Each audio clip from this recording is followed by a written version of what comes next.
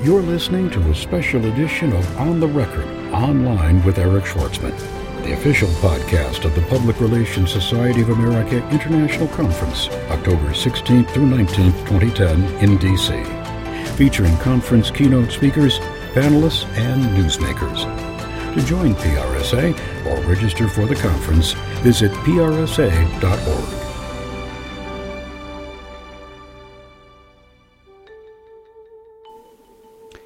My guest today is Susan Neely. She's the president of the American Beverage Association. Susan, thank you for joining us. Thank you.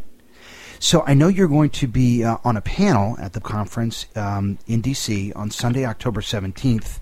It's a lunch panel at 1 o'clock called Shaping the Debate, Public Affairs Strategies and the Healthcare Reform Bill. What are your expectations? What are you going to talk about? Well, it's a good opportunity with a group of professionals to talk about strategies that are effective not just in advocating a point of view around a big issue like healthcare reform, but I think really in every kind of issue advocacy work now. So I look forward to sharing a little bit of the wisdom we gleaned with our efforts on behalf of the beverage industry and mixing it up with the group. Now, you were originally at the White House, right? I was. I've had some wonderful opportunities in public service, both working as a congressional staffer, working as a gubernatorial staffer, and then had the opportunity to serve in the administration at the White House after September 11th and worked in Homeland Security for about 3.5 years. So it's interesting that now you're at the American Beverage Association. How did that happen? Well, prior to my service at the White House I worked a couple large associations that focused on health policy. I like association work. I think it's very important, very meaningful, and you find when you get into the guts of the issues that health issues and food issues are very close cousins. It's the same, many of the same congressional committees, congressional staffers, media, consumers, the sort of the important consumer groups. Health issues tend to be women, same with food. So if you would, give us just a sort of an overview of the American Beverage Association, and if you would, give it to us from the standpoint of a communications professional. Well, the American Beverage Association represents both the manufacturers and bottlers and distributors of non-alcoholic beverages. Said in a more interesting way, think of your favorite brand, Coke, Pepsi, Dr. Pepper, Tropicana, Minute Maid, Gatorade, Powerade, Snapple, Sobe Life Water, Odwalla, Red Bull, Nestle Water, you name it, we probably represent What about Dr. Brown's? I just want to know if you represent my favorite, Dr. Brown's. Dr. Brown's, we do, as a matter of fact. Okay. That's a niche beverage. As we all know as consumers, the explosion of beverage choices in the last decade has been amazing. Think of a flavor you might want to have with bubbles or without bubbles, and it's probably out there for you. So we do represent Dr. Brown's. It seems like a great business to be in because it seems like so much of it is just marketing. And when you look at any of the reports of which categories of industry spend the most on advertising, beverages is always right up there. The reason I love representing this industry and running their trade association is you're getting at the heart of it. It's great to represent a consumer product industry. It's a very grassroots kind of product. Everybody has an opinion on, they have their favorite, as you do. Ones they don't like, they do like, a new model that's coming out. And the people that run these companies, the people that are on my board, are very savvy about marketing and consumer attitudes, and that is so helpful when we're crafting an issue strategy because you need to be tuned into the consumer in order to be effective. So let's talk about childhood obesity because it's a hot topic. The First Lady has her garden. It's been one of her campaigns. How has this sort of consciousness, the national consciousness, the raised national consciousness of childhood obesity as a problem impacted the beverage industry? Well, I think anybody who manufactures food or beverage for a living has been drawn into the debate over what's at the root of the obesity crisis. And it clearly is a national crisis. The estimates from CDC are that 1 in 3 children born today will ultimately have type 2 diabetes, which is one of the diseases that's directly correlated to obesity. So this is a problem for our country and for other countries around the world. So if you are manufacturing a food or a beverage, you become part of the debate because, what do we know? Why are people overweight? They're eating too much and not getting enough exercise. So we are engaged in lots of forum where the discussion is, what can we do as an industry to be helpful in fighting a national crisis? So what about a corn syrup? People always say, "Oh, it's corn syrup. That's the problem." Is it corn syrup? What's the deal with corn syrup? Well, corn syrup is one of the sweeteners that are used in beverages, and there's no deal about corn syrup. It breaks down exactly like sugar does.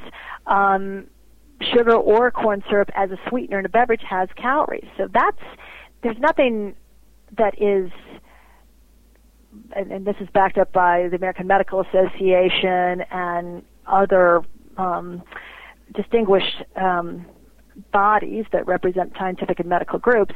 There's nothing specific about corn syrup as a source of calories. It's just calories, the same way sugar is. So when you're talking about obesity, the issue is that we need to watch our calories better. And the question that is posed to us by policymakers and others is, what can you, as beverage manufacturers, do to help people watch their calories? We're doing a number of things. We talked about the choices that are out there now. Have a thought. There's probably a beverage to meet your thought.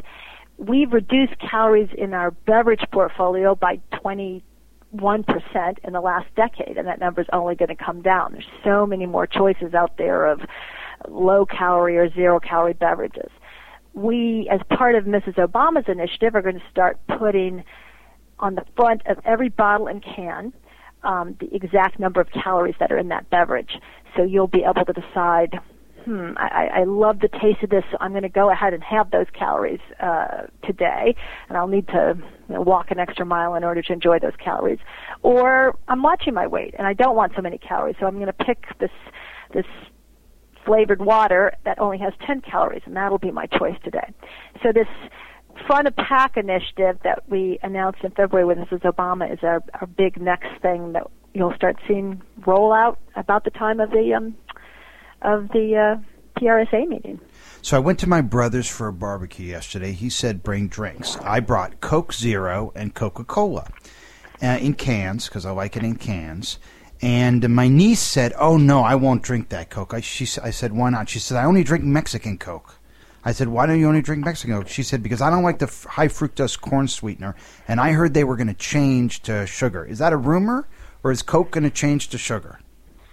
Well, the sweetener used in Coke manufactured in Mexico is sugar. Coke here uses corn syrup, but again, they in terms of their chemical composition, I think your niece is misguided. They break down exactly the same way, which is why there's a Coke Zero option or a Pepsi Max option that has a similar flavor to the full-calorie beverages, but is sweetened with a zero-calorie sweetener. What is Coke Zero? Because I love Coke Zero. What is it?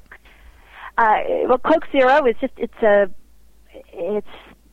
I think Coca-Cola worked to make a beverage that tasted a lot like the original Coke Classic, but is sweetened with a zero-calorie sweetener. So it's no sugar, no corn syrup in it. It's a different kind of sweetener. So it's for people like yourself who say, I don't want so many calories, but I still want the taste of a Coke. And Pepsi has a similar product as well. Let me tell you something. They nailed it with Coke Zero. Okay, so I was doing a little research so I could bone up and be ready to talk to you. And I see this report from UCLA Johnson Comprehensive Cancer Intake that says that a study found that pancreatic cancer uses fructose to fuel their growth, and that contrary to conventional wisdom, cancers process fructose differently than glucose. You saw this too, I would imagine? Yes, but I think that study is, I think as it was diagnosed, lacks some thoroughness. So I don't think people need to be worried about any after effects. As I said, there's other bona fide medical organizations and scientific organizations that say there's no problem with the corn syrup as a sweetener in a beverage. And then in the same story, San Francisco Mayor Gavin Newsom encouraged residents to make it a soda-free summer. I wonder, do you think that hurts his prospects for a presidential bid?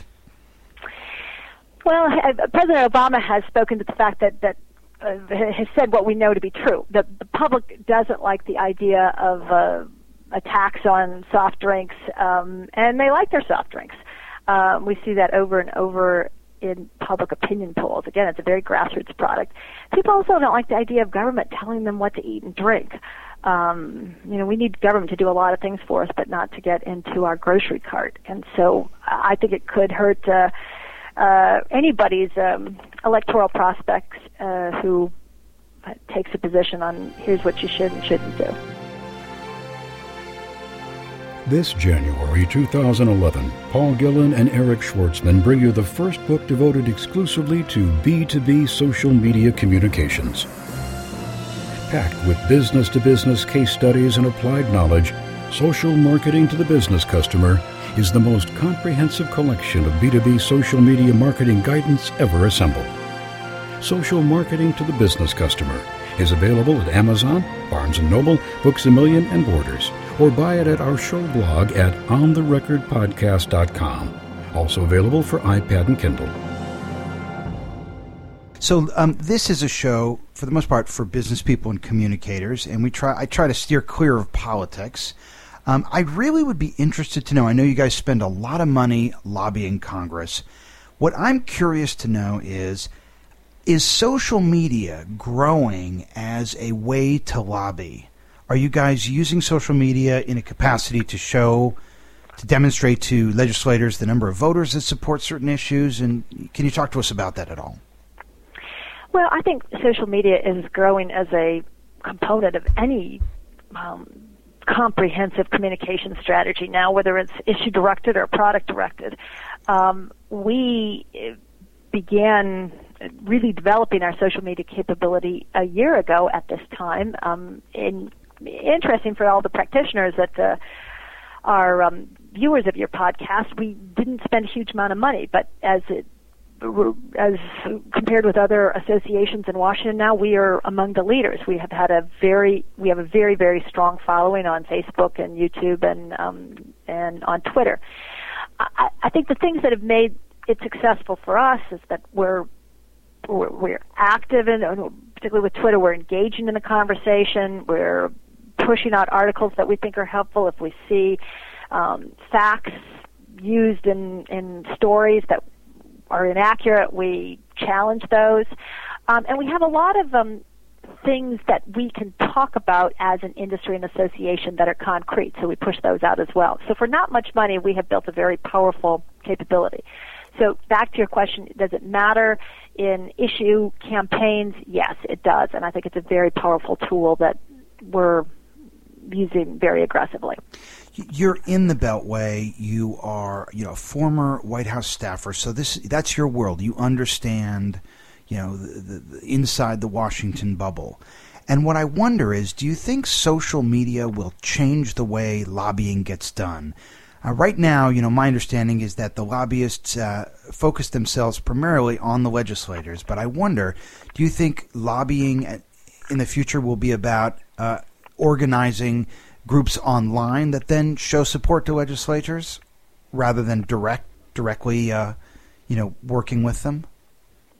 I think it just becomes an important part of a comprehensive strategy. Like any comprehensive communications or issue strategy, there's not one piece of it. There's not one tactical element. It's a combination of tactical elements that are centered around a message and appropriate timing and messengers. And so the social media is an increasingly important component. What has happened, I think, say more broadly in the last decade or 15 years, I'd say it's longer than just one decade. What's happened in any kind of issue advocacy and lobbying work is that you increasingly need to be involving the public and voters in order to make your case as a business interest to the elected leadership. It began in the mid-90s with television as a important component, and that was new to lobbying efforts. But television and grassroots, the old direct mail kind of grassroots, did not supersede the importance of face-to-face contact with elected officials and their staff as well. Times evolved where TV and grassroots are just common tools and strategies, and now you add the social media, and it's an important one, but it's not the only one. When you look at the industry as a whole, the industry obviously getting its word out there mostly through advertising, being such a big advertising force, and now so much of that advertising shifting to Facebook and to Google and to these consumer-generated media online, the social media. Do you think ultimately that the beverage manufacturers and marketers are going to be moving more aggressively into this space and ultimately vacating the world of advertising? And if so, I mean, that would be cataclysmic on the publishing industry and the broadcast industry, I would think. Well, I think you have to present those kind of questions to these heads of marketing of these major companies who are asking themselves these kind of questions all the time, and I know have some strong views on it. Certainly the ability to target that social media gives you, and it's also such an essential way to engage younger consumers or younger voters in terms of how I think about it. I mean, obviously it's going to play a larger and larger role.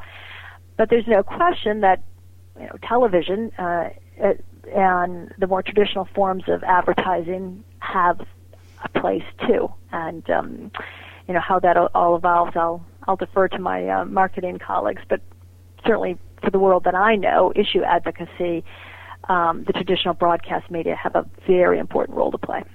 Susan Neely is president and CEO of the American Beverage Association. She will be appearing on a panel at the Public Relations Society of America International Conference 2010 in D.C., and she appears on Monday.